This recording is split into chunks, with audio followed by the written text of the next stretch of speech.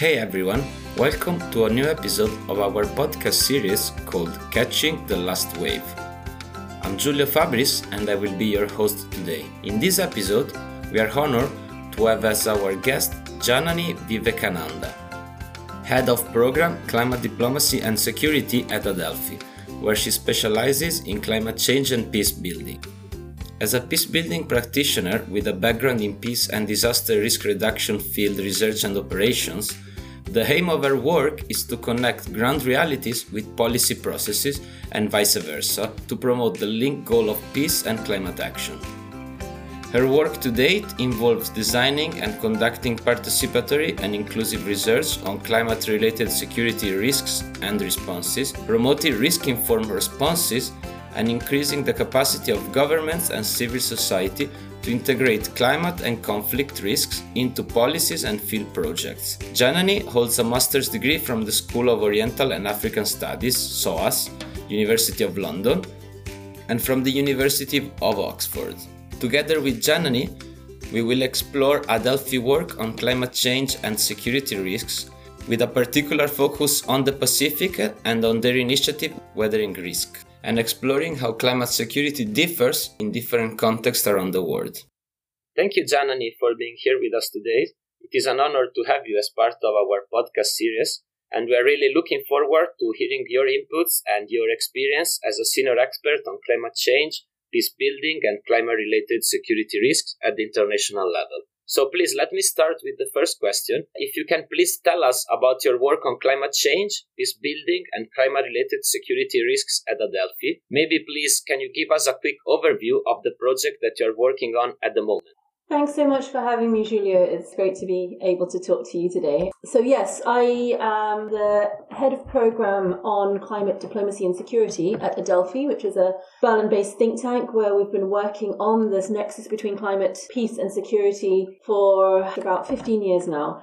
And what we do within our program is push forward the state of the art of thinking and operations around climate impact on peace and security. So we do this through a range of approaches. We conduct research and through partnerships with climate experts, conflict experts, those that know about hydrology and disaster risk reduction. It's a very complex, multifaceted issue. So one of our principles in working on this issue is to not try to attempt to understand the whole by ourselves and be experts in everything, but rather know the questions that need to be asked and then be able to bring together requisite expertise that already exists and bring that together and then be able to analysis based on the expertise of those that really do know about this. So I think that's an important aspect of this. It is complex. People often say it's too complex to be able to deal with, but nobody needs to have all the answers. Rather, you need to just know where to find the pieces of the jigsaw puzzle to bring together.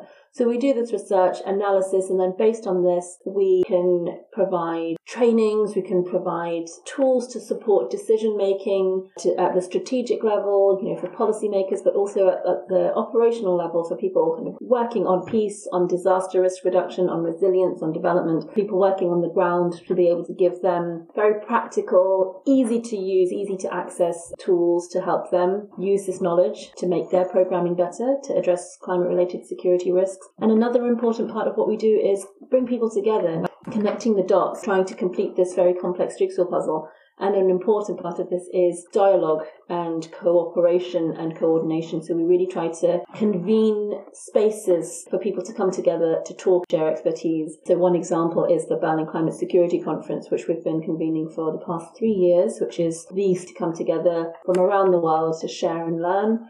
And another example of this is an initiative called Weathering Risk, which is a multilateral initiative, brings together climate impact data to provide localized granular analysis of the ways that climate affects peace and security in specific contexts or on specific sectors like food production or mobility and migration. And using this analysis, we provide capacity support tools, we convene dialogues.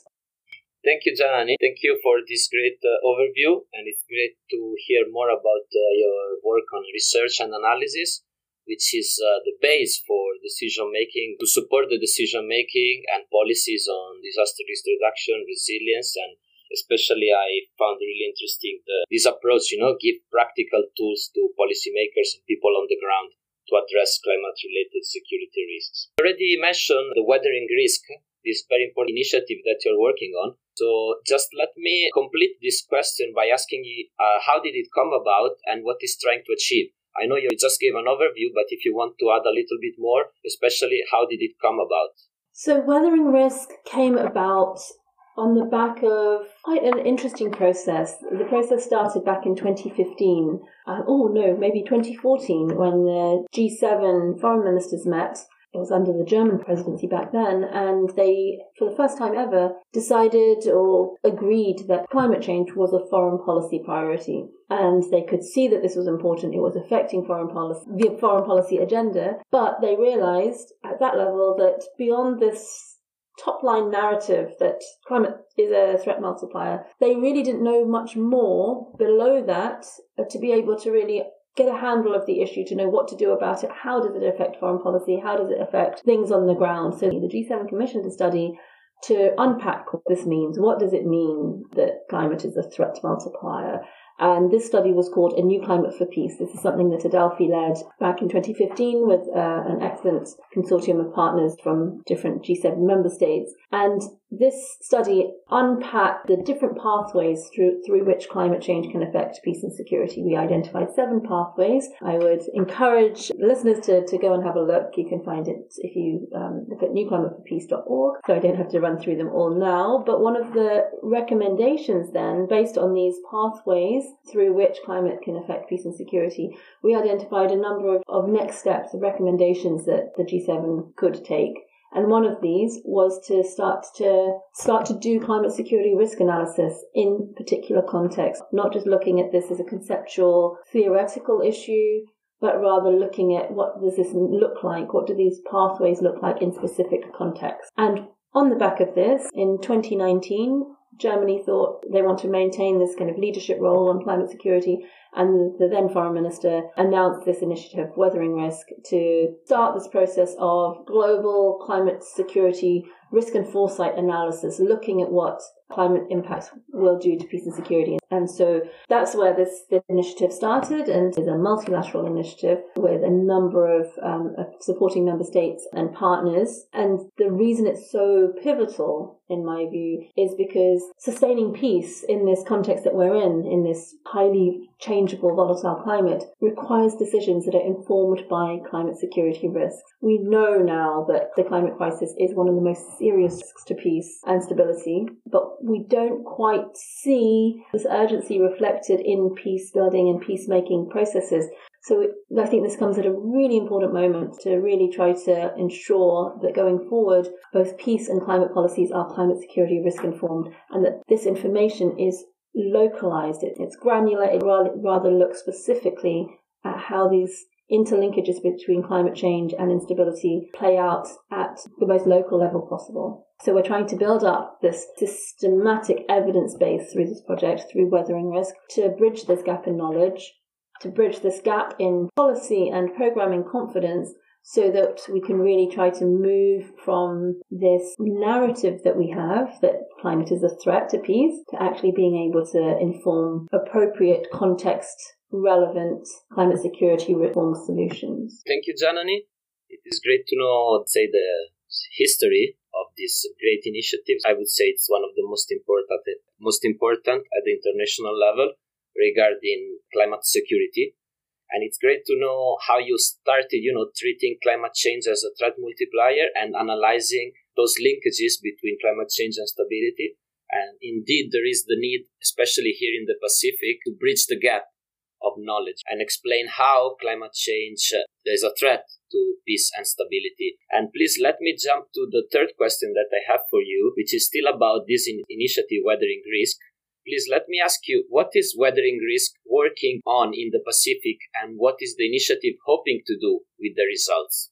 Weathering Risk is trying to inform or build up this evidence base with localized analysis. So we want to ensure the knowledge that we're generating, the data that we're generating, is as downscaled as possible, but that also it's forward-looking. It's not simply looking backwards at historical data, but it's also looking forward using scenarios and modelling, because the future will not look like the past. So only looking at the past will not help us as much as it should when we want to inform kind of future-proof climate security risk-informed solutions. So with the work in the Pacific, we're taking the methodology that we've developed under weathering risk with our partners at PIC, and we are applying this to develop climate risk profiles at the most downscale possible level. So we're looking at 50 by 50 square kilometre grid cells to look at the climate impacts, and then modelling around that to look forward, look at what the climate is going to be in the kind of next 3 to 10 years. And then we're using very localized stakeholder-focused methods such as interviews and expert consultations, focusing on 3 atolls in the region to try to get a very, very granular, rich understanding of the social, political, economic, human security issues at play, to really get an understanding of the kind of peace and security context.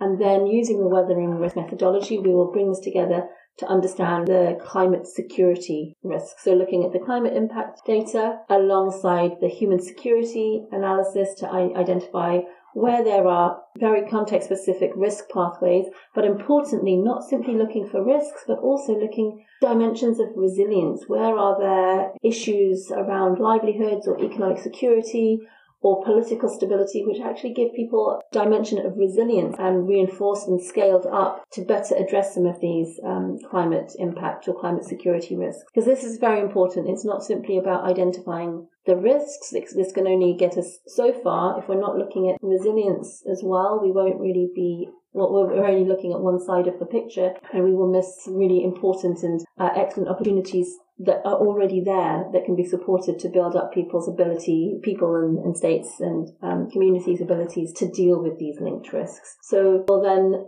through this analysis, try to build up a very process-oriented, integrated risk assessment of 3 focus countries in the Pacific Island region. And then using this, we will identify the risks and the resilience dimensions. We'll also use this knowledge to provide policy recommendations, local and regional policymakers in the Pacific region, very practical, trying to identify entry points for intervention in the region and particular modes that they should be working, modes of engagement. And we'll also try to inform the more strategic political level. So try to use this analysis to inform practical steps for the implementation of the excellent Boe Declaration, which could be better implemented when it comes to climate security risk. So we'll try to offer some practical guidance there. And like I said, also to inform trainings and capacities within relevant stakeholders in the region and convene dialogues so that there's more learning and sharing, not just within the region, not just within the Pacific region, but also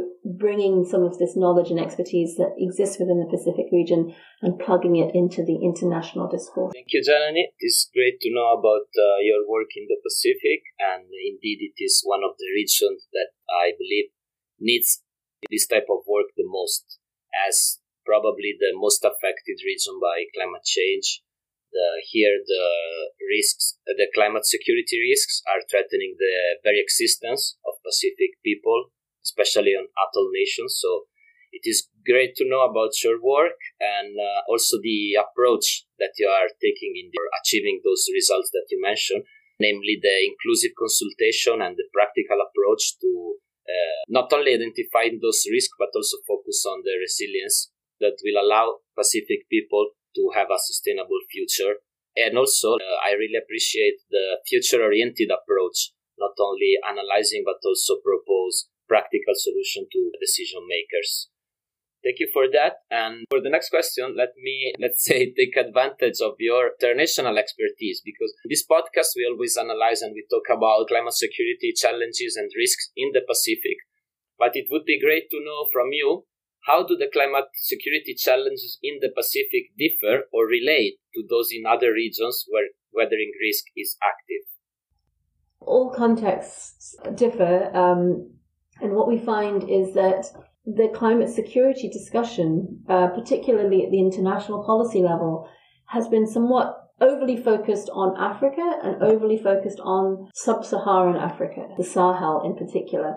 And here we hear about dynamics or climate security risks such as conflicts, increasing conflicts between pastoralists and farmers. Of course, these risks are very, very far removed from the types of risks that are facing Pacific states. And therefore, there's a risk that the international discourse on climate security becomes less relevant to Pacific states and processes like the implementation of the Boe Declaration. So I think it's incredibly important that we are able to do this work in the Pacific region, developing brand new climate risk profiles for Kiribati, for the Royal Marshall Islands, for Tuvalu, and importantly, doing this through these partnerships in close collaboration with the UNDP country teams and local partners, including civil society organizations, to ensure that these risk profiles are very, very locally formed so that we can identify risks, or maybe some of them are similar, but context-specific risks that are facing communities in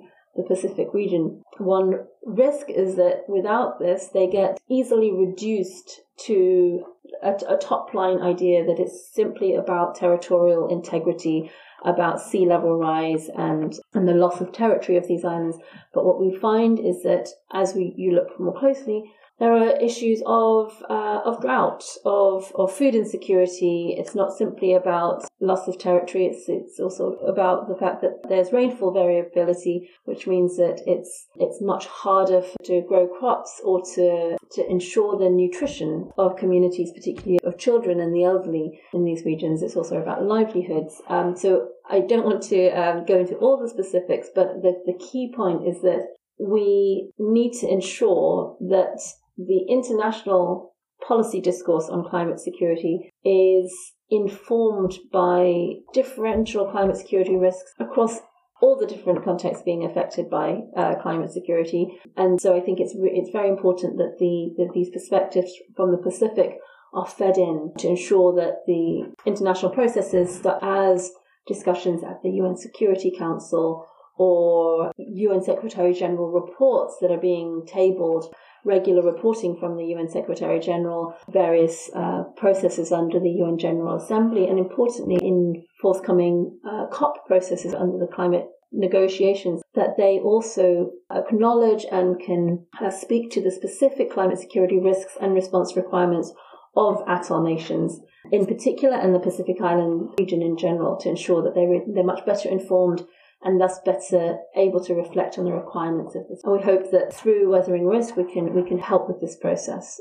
Thank you, Janani, for mentioning those climate security risks that are affecting the Pacific and the work of Adelphi and the UNDP. It is great to also know about the rest of the world. As I mentioned before, we don't really have the chance to know about the other region, especially Africa, and Sub-Saharan Africa. It is great to know about that. Let me ask you just our final question for today. So when we zoom out to the international policy level, what kind of processes is weathering risk involved in, and what is the role of the Pacific states in these processes?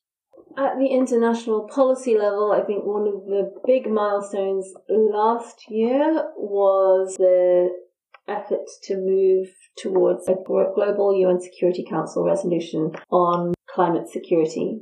This stalled in December 2021 because of a Russian veto, but there is still hope that at the UN Security Council there will be some process towards either keeping that momentum, either through keeping the space for high-level debates or even another global resolution on climate security. And the role of Weathering Risk is to try to keep these conversations informed through this analysis that we're developing, to ensure that these, no matter what level the discussions are happening at the highest level, they still need to reflect the realities of on the ground. They need to reflect these context-specific pathways, the ways in which real people are being affected by these risks. So we endeavour to feed in the analysis from the specific research, from the analysis, these consultations, these dialogues that we're convening in the region with local actors, with civil society, with local government, to ensure that these perspectives are reflected in whatever is going on at the UN Security Council, for example. And it could be that we can then try to inform Security Council member states through the informal expert group, better understand the risks around climate security. It's the informal expert group on climate and security. So we can do things like offer expert briefings, and we would hope to be able to do this once we have findings from this project on the Pacific, to inform the IEG, the Informal Expert Group of the Security Council on Climate Security. There's also a group of friends, which is actually co-chaired by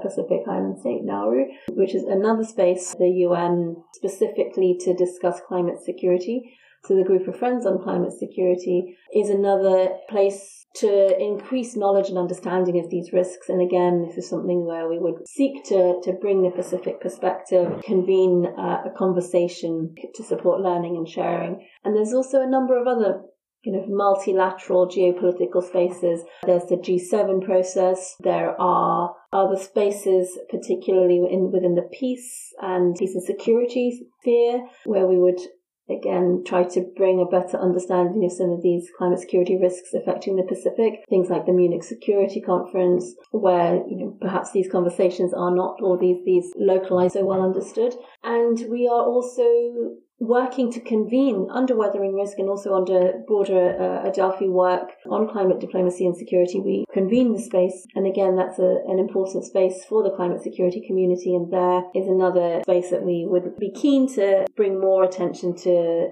through the work of this project with UNDP on the Pacific. And maybe the final thing that I would flag is bringing this learning to the climate community, the climate negotiations specifically, with an eye to COP27. Thank you, Janani. Thank you for your answer, and great to know, especially the work that you're undertaking. I would say that would be the best result that we can hope for a resolution on climate security.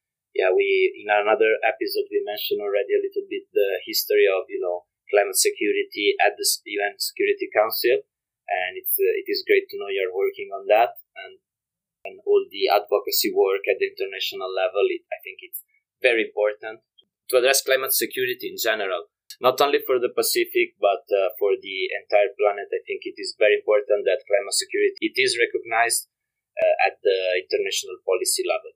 Thank you so much, Janani. I think we are done for today. It was great to hear from you. I learned a lot, and I'm sure our audience learned a lot too from you. So thank you for that. And I just want to conclude this episode. If you have a final message for our audience. Thank you very much, Julio. It's a real pleasure to talk to you today. One last thing. It's incredibly important that climate security is understood as part of the conversation within the climate negotiations. So far, climate security has been absent. It's been seen as separate. There's been some fear about bringing this into the COP negotiation process for various reasons. Perhaps concern about, bringing security and bringing the military into this, or securitizing the issue, or maybe diverting attention from the kind of what people see as the main negotiation tracks. But I think through this work, through this localized analysis, such as what we're doing on the Pacific, it becomes incredibly clear that these are not separate issues. You can't be talking about adaptation or loss and damage without understanding the additional risks and opportunities around climate security risks. You can't think about climate-related loss and damages without thinking of the additional losses that would be playing out if you add conflict and insecurity and instability to these interactions of climate on people and human systems, so that those working on the negotiations can understand that these are not separate. They're not kind of something that needs to be discussed in a different track, but rather are core part of the COP negotiations and are key to ensuring a sustainable outcome to COP in the face of both changing climate and to advance sustainable peace. Thank you, Janani, for your last message. I couldn't agree more on the fact that, especially having been here in the Pacific, couldn't agree more on the fact that climate change and security and stability are not separate issues. And maybe we can work more on make the people understand how those issues are interconnected and are not separate issues. And very interesting to hear about, why it is kind of hard to bring climate security in the international negotiations like COP, and hopefully COP27 will include climate security because of the security aspects that you mentioned. So thank you very much about that. This concludes our podcast for today, and thank you again, Janani. It was great to have you here, and we are looking forward to know more about your work, about the work of Adelphi in the Pacific, and hopefully on the progress that it will achieve on climate security. Thank you for that, and stay tuned for more episodes coming soon.